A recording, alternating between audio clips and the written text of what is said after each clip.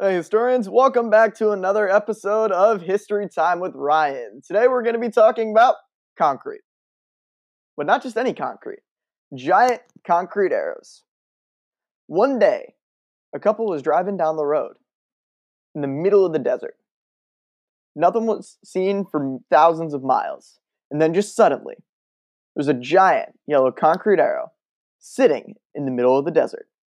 What was it for? Why is it there? And why is it sitting to rust in the middle of the desert? Today, let's find out.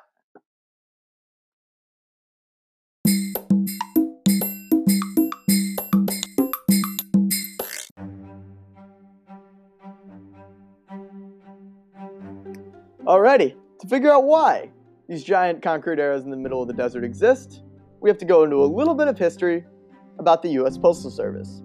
The U.S. Postal Service was founded in 1775 by the Second Continental Congress along with Ben Franklin.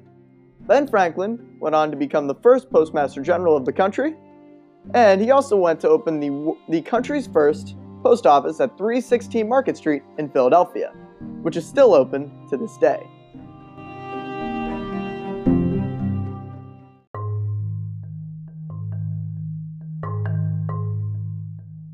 The Postal Service was happily delivering mail from when they were founded in 1775 till around 1903, when the Wright brothers invented the first plane in Kitty Hawk, South Carolina. And this is where our story begins.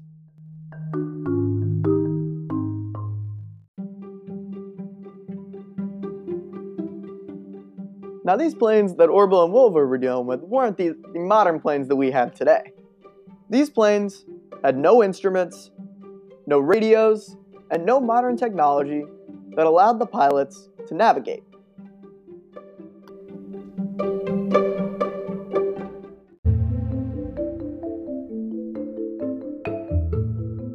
Now, these planes, that were brand new at the time, had no instruments, no lighting, no radios, and no way to navigate around. Now, these planes were sent into the worst war the world had ever seen.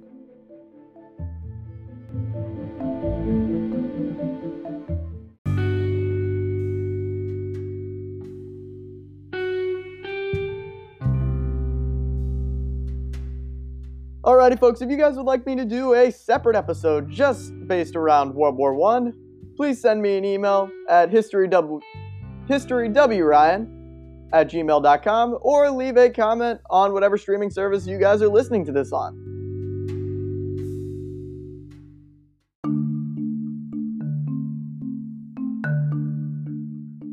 After the war in 1920, U.S. decided, hey, these planes are pretty nifty. Why don't we use these for our new mail system that we're creating? So the U.S. bought a bunch of planes, and then they realized they had yet another problem. How the heck are they going to get their planes across the United States with no instruments, no navigation, and no two-way communication radios?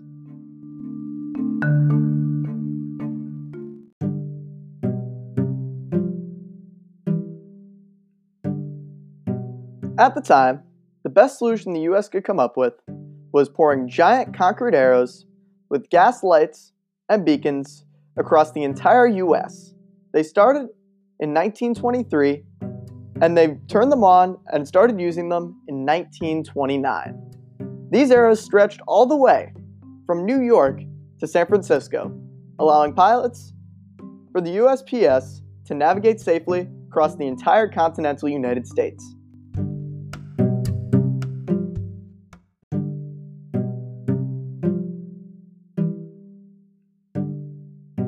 After 41 years of service by the United States Postal Service, these arrows and lights were decommissioned in 1971.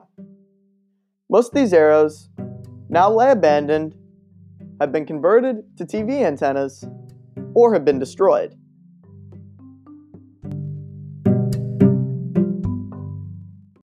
Most of them are still there though, so if you do want to visit one on your next vacation, you definitely could.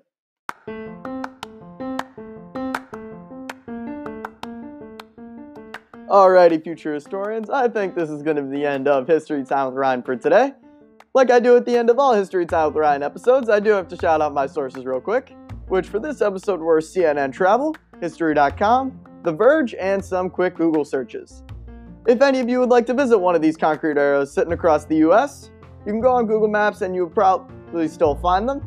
And if you want to learn any more about these, there are plenty of articles written by major news outlets across the country on the interwebs.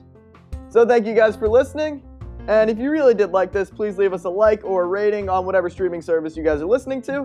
And if you have any questions, comments, or concerns about anything in my podcast, or if you have any ideas for future episodes, please email me at historywryan@gmail.com. Alrighty folks, enjoy your day.